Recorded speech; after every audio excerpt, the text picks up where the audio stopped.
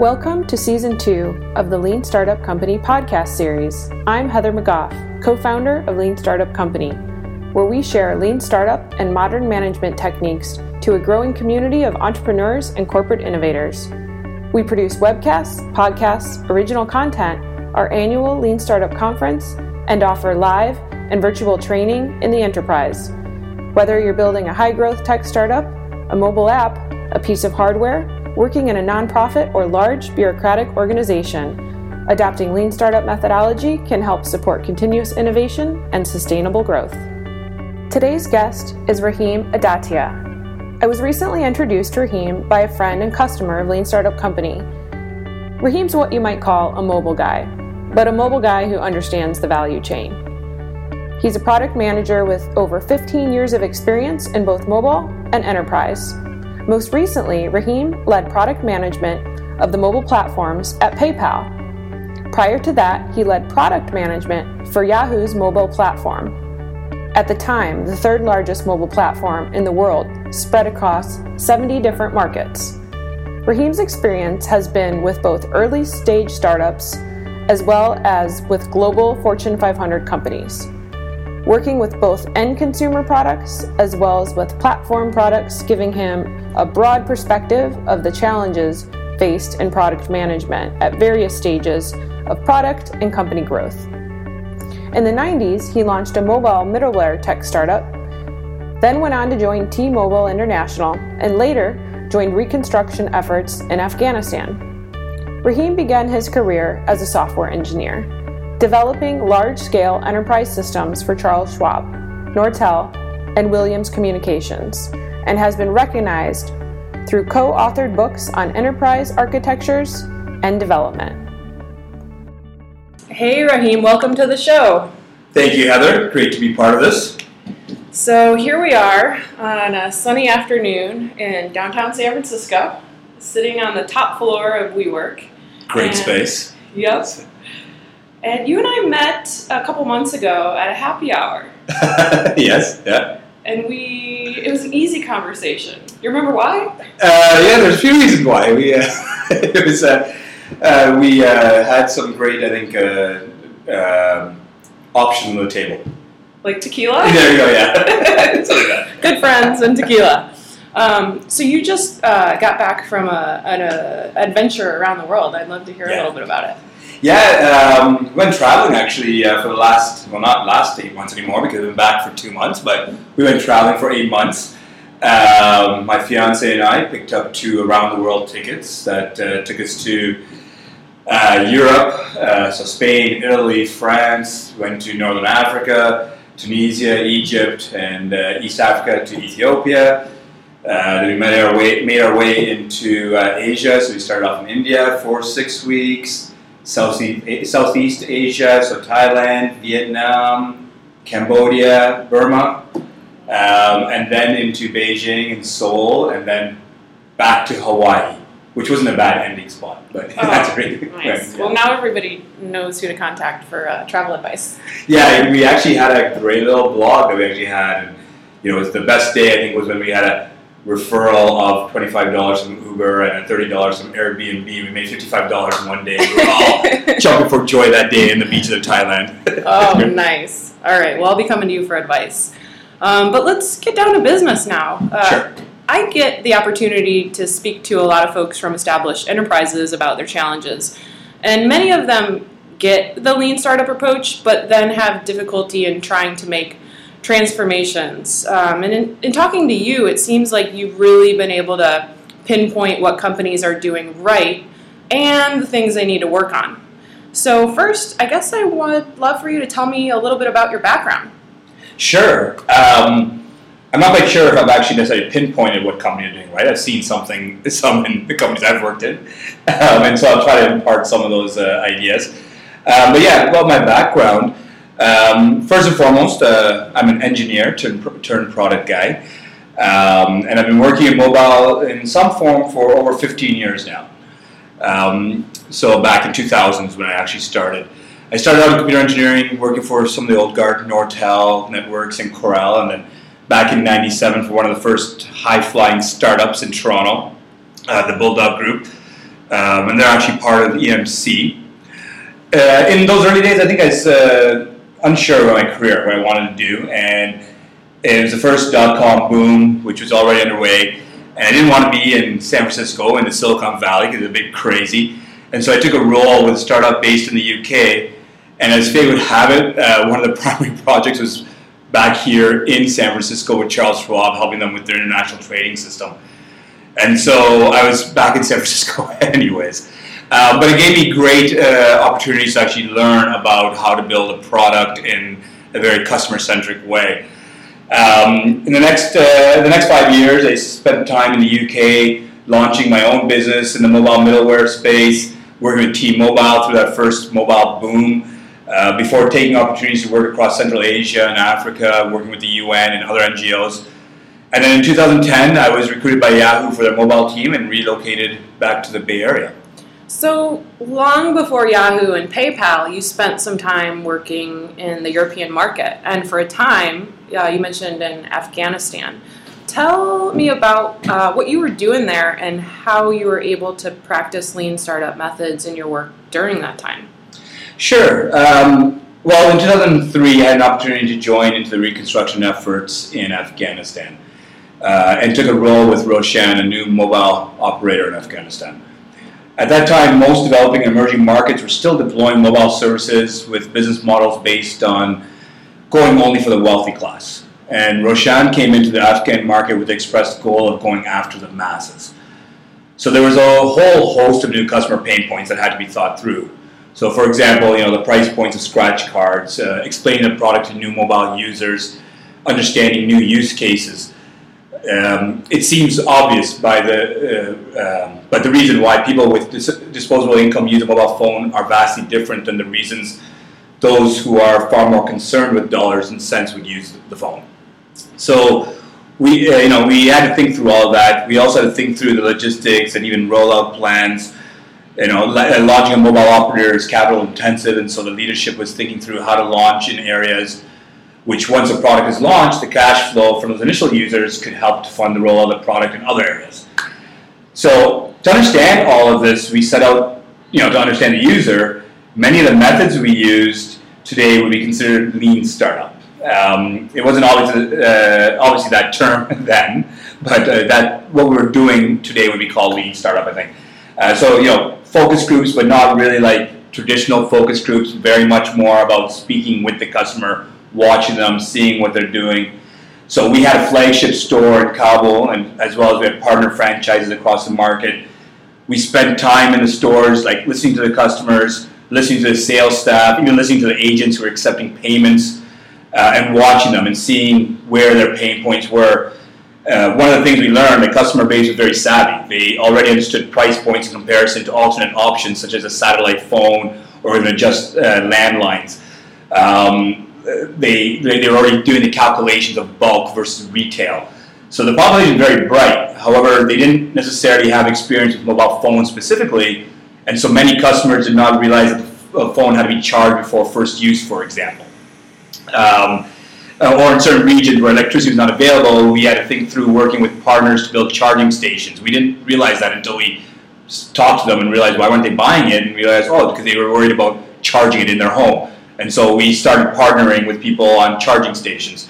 And so we had to understand the entire customer journey, not just in terms of does this phone, when they turn it on, work, what is that entire journey? And so I think one of the things, examples that we did was what today I think Paul Graham calls things that do not scale, right? So when the network initially launched, we did a lot of the initialization of the phone after sale. We did it manually. Literally at night, someone would be manually typing in the numbers of the phones that were sold that day, and then the next day the phone would actually work. So initially, as the business is going, that works. There's a lot of manual errors, but we were having to change things constantly to see what actually worked when selling, and how did the actual customers want it, what are the sales agents doing, and things like that. And so manually is what we needed to do. But once we got it all working and we knew the logistics, how it should work, then we started to invest into automated tools and like billing systems and things like that. So during the whole process, we didn't just look at how end users were going to use the phones. We also looked at how all the users would be using it. So all the different touch points of the sales and management of that phone, as well as customer care, etc. I think that one of the biggest things we learned, actually benefits we had, I think the company constantly got kudos back for, and actually I didn't really have much involvement on this part, was the customer care side. So the company actually, at a certain point, decided customer care is really important here, and we use it as inputs to understand, but that was one thing that we really found to be really important in the market, which I don't think initially we necessarily would have thought to do. So before we get into talking about what you've learned companies are getting right or not, tell me why talking about this stuff is exciting for you. You'd mentioned product management and trying to increase transparency around lessons people can learn. Why do you see this as being so important? So I think it's actually a really exciting time for building products and for product management in general. There's obviously a lot of great companies being funded. I think every week you're seeing a new reference to it on a TV show, and everyone's talking about it, everyone knows what's going on. But at the same time, competition is fierce, right? So there's more and more pressure for companies to up their game and really succeed and really get past that first initial seed funding or Series A, whatever you want to call it. But initial funding might be there, but then you got to really start proving your model. And certain companies are proving it. The models are working. So they need to not only solve real customer needs, but they also need to do so in delightful ways to stand out. And they need to be able to withstand constantly evolving user behaviors and changing business demands. Initially you think a certain thing's going to work one way, and it turns out to work another way in another few months, because as users become more savvy and change things. I think in my early years, I was in my early years, I was an engineer or architect, and I used to be in the camp that an engineering manager could lead a product. They talk to users and customers, and along with the team, they write and prioritize user stories. Over the years, I've slowly moved more to product management as a job function itself, and more in the camp that product managers is a job function of its own. Engineers really are not the best suited to do it. And product managers just do a lot more than just prioritize stories. Right? A great product manager can balance between not only the strategy and prioritization, but also between the analytics and drawing insights from those analytics. They can jump to design and really understand it. They can go to execution, and most importantly here in the Bay Area, they understand the technology and the real meaning of technology decisions. And they have to be able to understand all these different perspectives and hold their own in all those areas in order to withstand the competition. So I think, right now what's really exciting is that we're getting to that tipping point where industry is realizing that you need to have a strong focus on PM from the get-go in order to really succeed. There are a lot more people who are trying to contribute back to the community now, and that's increasing transparency, and more people want to share lessons than others, share lessons to others, and that's a really exciting time now because it's really becoming its own discipline in itself. So in 2010, you started with Yahoo to lead product management for mobile platforms. What were some of the challenges of applying lean startup principles in a larger organization like Yahoo? So it's definitely different to apply principles in a larger org versus within a startup. I'm advising a lot of startup companies as well, so I see it on that perspective still right now. However, it's definitely possible in large orgs, especially somewhere like Yahoo. Yahoo has a very strong entrepreneurial spirit, and there's an openness in that company to constantly improve and actually learn new capabilities. So when I came into Yahoo, we didn't have a mobile platform per se. We had a lot of infrastructure and APIs, but it wasn't what I would say was productized, in that the development was not managed as a product. The muscles of discovering the customer need was not honed, and the metrics and analytics were not incorporated to inform new feature development on the platform side. A lot of pieces were there, but it just wasn't cohesive. So we set out to change that. We started to really understand the customer. So if you think about it, when you have a platform as a product, you have lots of different users that you have to solve for. You have end users, you have the developers, both internal and external, who want not just APIs, but sandboxes and emulators and examples they can work from. You have marketing managers who want reports, and you have customer care agents who want to be able to look into customer usage. And then you have like BD and account managers who want to be able to see how partnerships are working and performing and help give you better feedback on what they think your product should be next. And like the list just keeps going on, like depending on the size and nature of your actual company, what domain you're in. Mm-hmm. So I think the key that we had was actually really focusing on what the need is rather than the ask. And that comes to everything. We hear it all the time. It's a little bit, kind of a stale to hear maybe, but it can't be emphasized enough to really understand what the need is rather than just delivering the ask.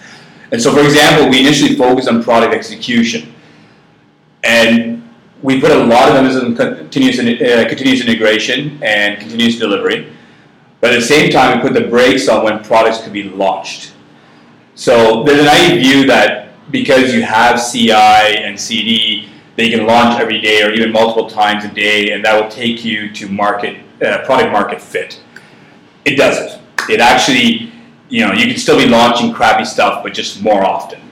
So what we wanted to do is we didn't want to allow our team to think that because they have the ability to launch every day, that they should.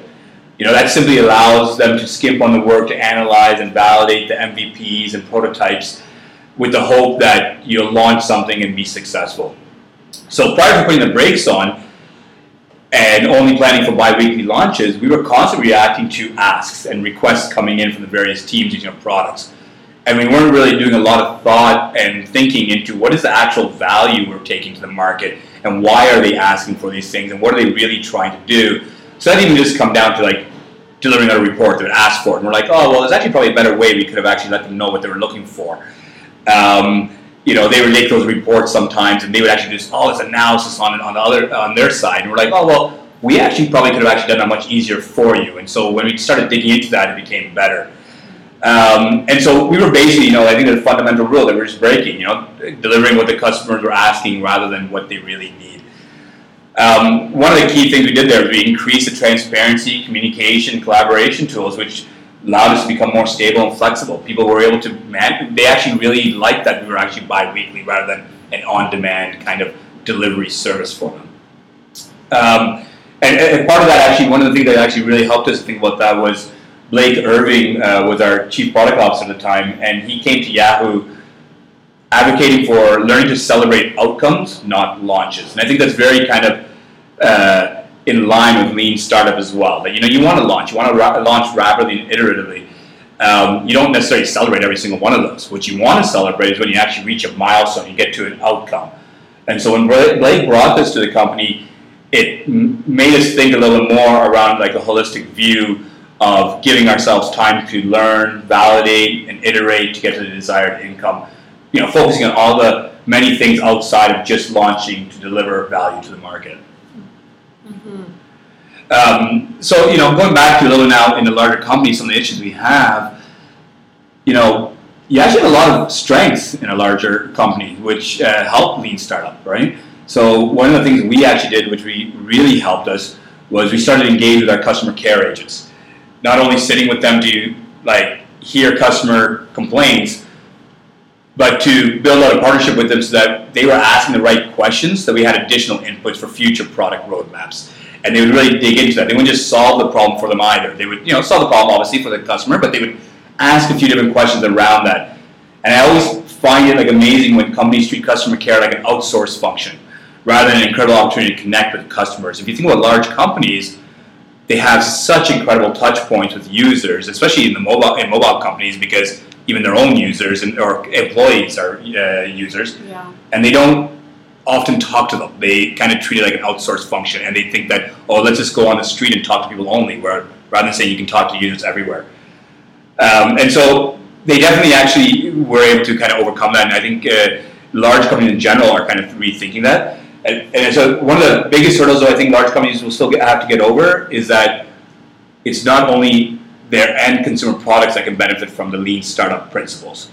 There's many parts of the organization in general, such as their platforms, which many are becoming like SaaS models, their own HR systems, their customer care services.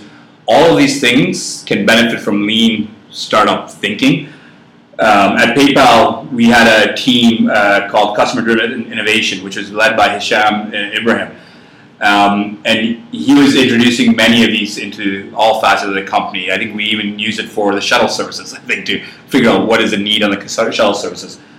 So I think that there are definitely a lot of companies that are actually bringing these principles in.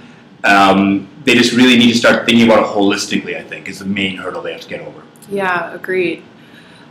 Recently you were talking about the online world and the offline world colliding. What companies do you think are doing interesting stuff right now, and why? There's actually a lot of cool companies doing some great things right now, and that's part of also where, earlier asking why I'm excited about product management. I think we're going through this phase, like you're saying, where online world and the offline world are colliding, and we're getting to a point where it's no longer like you have an online world and you have an offline world and you're two different people. We're getting to a point where those are merging. I think one of the companies that are actually doing a great job on this is Warby Parker. They're a great example. They're really cool because of how they evolved. They started, in 2010, I think it is. They started with the intent to remove the middleman. They said they want to get rid of the middleman. They want to go directly to their customers, and they designed and marketed their glasses on the web, sold directly to the consumer, and eliminated the cost of retail stores. Consumers had all the benefits of not having to go to a store, manage the purchase. I don't know if you've ever seen when people go buy glasses, etc. It's actually kind of, sure, the trying on part is great, but then you actually have this whole process of signing all the papers and doing all this stuff, which is painful. They had to find your old information, all that kind of stuff. And so they got rid of all of that, and they made it easier to manage repeat purchases. The whole process was simpler. And they were hugely successful. I think, if I'm correct with the numbers, I think they shipped over 100,000 pairs of glasses in the first year. But then they also evolved, right? They kept listening to their customers, understood, okay, well, there's still something missing, I guess, here, or as the world is getting now, again, merging of two worlds. And they actually started to open retail stores in 2013 and 2014. They realized they can get the best of both by embracing the idea of rather than a retail store there to actually sell you something, a retail presence there is to show you something. People want to come in, they want to try the glasses, they want to hear from somebody what they think of them. They'll take a friend in, that kind of stuff. So they figured all that out, like the retail showroom, but then the overall fulfillment, management, and the long-term customer engagement still happens online. And if you wear contacts, they can send you those contacts afterwards. You want the comfort of maybe going in to physically sit with someone to let them measure you, but after that they can send it to you. And so if you look at the service now, it doesn't feel disjointed. You don't go into the store and feel like the person doesn't have access to your history. It doesn't treat you as though they don't want to lose you as a customer in the store because they're worried about someone online getting your sales commission or something like that. They thought through the entire kind of process of that, and it feels like a very great experience if you ever go try that out. Mm-hmm. Right. Have you had a chance ever to go in? Do you wear glasses actually? Nope, I'm a contact gal, so. Contacts? You should try them out with the contacts and see what they say. I should. Yeah. I would be stylish. I'm not a very stylish person here in San Francisco. Well, it's a great experience on the contacts, especially because they do that kind of repeat, kind of sending you if you wear disposables or things like that. They actually do a great job on that. So actually, you're saying other examples. Let me think about that. Rebecca Minkoff is another one. She's a designer from New York who has been working with eBay Innovation Labs to introduce technology to the overall sales process of selling items in their stores. So they have one here in San Francisco. They have a really great one in New York. I'm not quite sure if they have other ones. But they're really kind of merging those two worlds. And it might seem like a bit gimmicky to have touch screens, where you go in and you click on the touch screen to say you'd like a coffee or a glass of champagne or something like that. And then you can choose a lighting for when you're trying on clothes. But it's actually quite smart if you think about it, because it's actually getting to learn much more about the consumer and understanding what they want and what they like and don't like. And then also when they have little things like when you bring an item into the change room, you can automatically notify and say, oh, I need a different size. And so you're not now running outside trying to find a salesperson to help you with that. they automatically come to you and they say, okay, we'll bring you something else, and it improves the whole process there. And so they got rid of a lot of the friction, but then also because they're learning so much from you, it also informs their future product direction.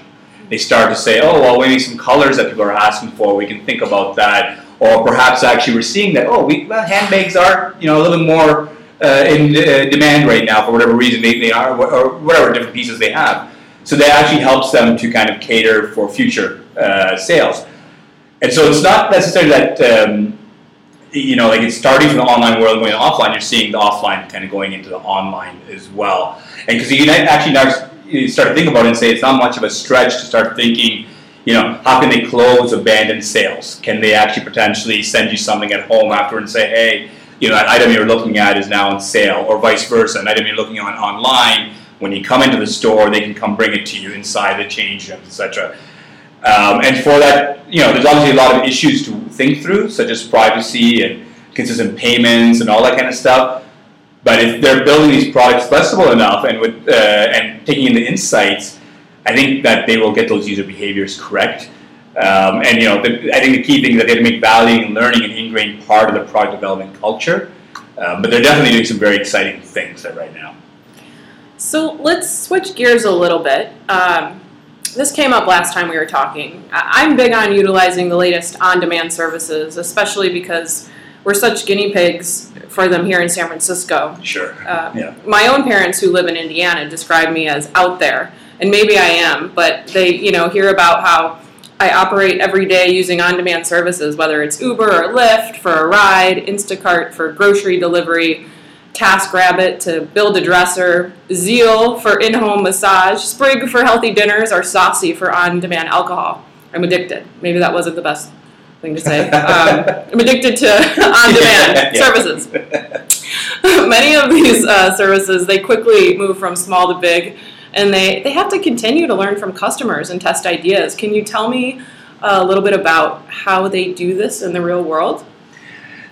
So first of all, it definitely can feel like we're in a bit of an alternate universe here in the Bay Area compared to other cities or in different parts of the world. But what is exciting is that the speed at which it's changing. It's really cool to see, services that actually started here, like Uber, and how it's naturally moving into other cities that perhaps just 2 years ago didn't seem to make sense over there. So for example, I recall explaining Sprig to a friend just a few months ago, and they didn't get it. But I wouldn't be surprised in a little while that it is actually in some of those cities as well. Mm-hmm. And so it is changing very quickly. I haven't heard of Saucy before, but I have to check it out. I definitely think that on-demand services are the future in many industries. So, how they're actually doing this, they're actually adopting what is called, probably would be called lean principles, right? So Uber and Lyft are interesting in that they are constantly evolving to maintain product market fit. So Uber is famous for some of the hands-on method that they use. I don't know if you've heard of some of these things. So initially, to gauge interest from town car operators, they literally called the drivers directly. They didn't build out this super complex software system initially, or make sure it actually, when they were building that it actually met every single need, and everything was automated. They actually literally were just calling them.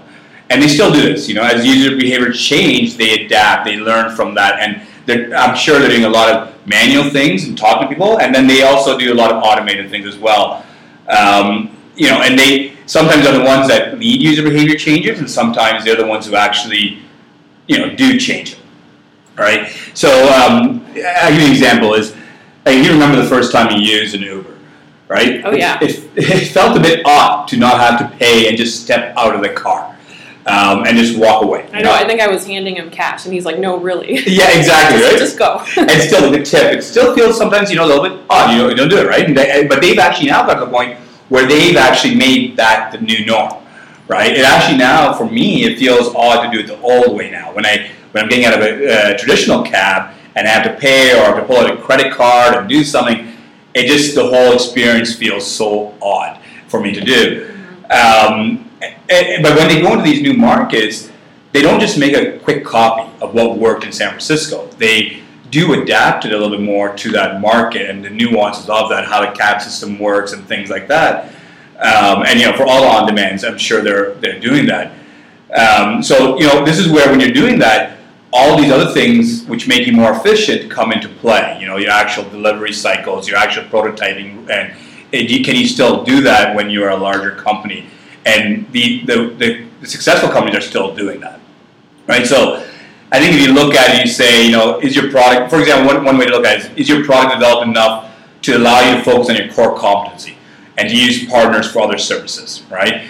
For example, do you want to use the same payment provider for every country? Is your product developed in such a way that you can iterate and change processors? Can you understand the metrics to extract the insights that make sense in a particular market? There's a multitude of different things. The analytics services might be different, your mapping services might be different, things like that. And I think the current crop of startups that are really succeeding are not just using lean startups when they first get going, but they're using them as they scale to massive growth as well. So let's talk about two things many Americans love: McDonald's and Walmart.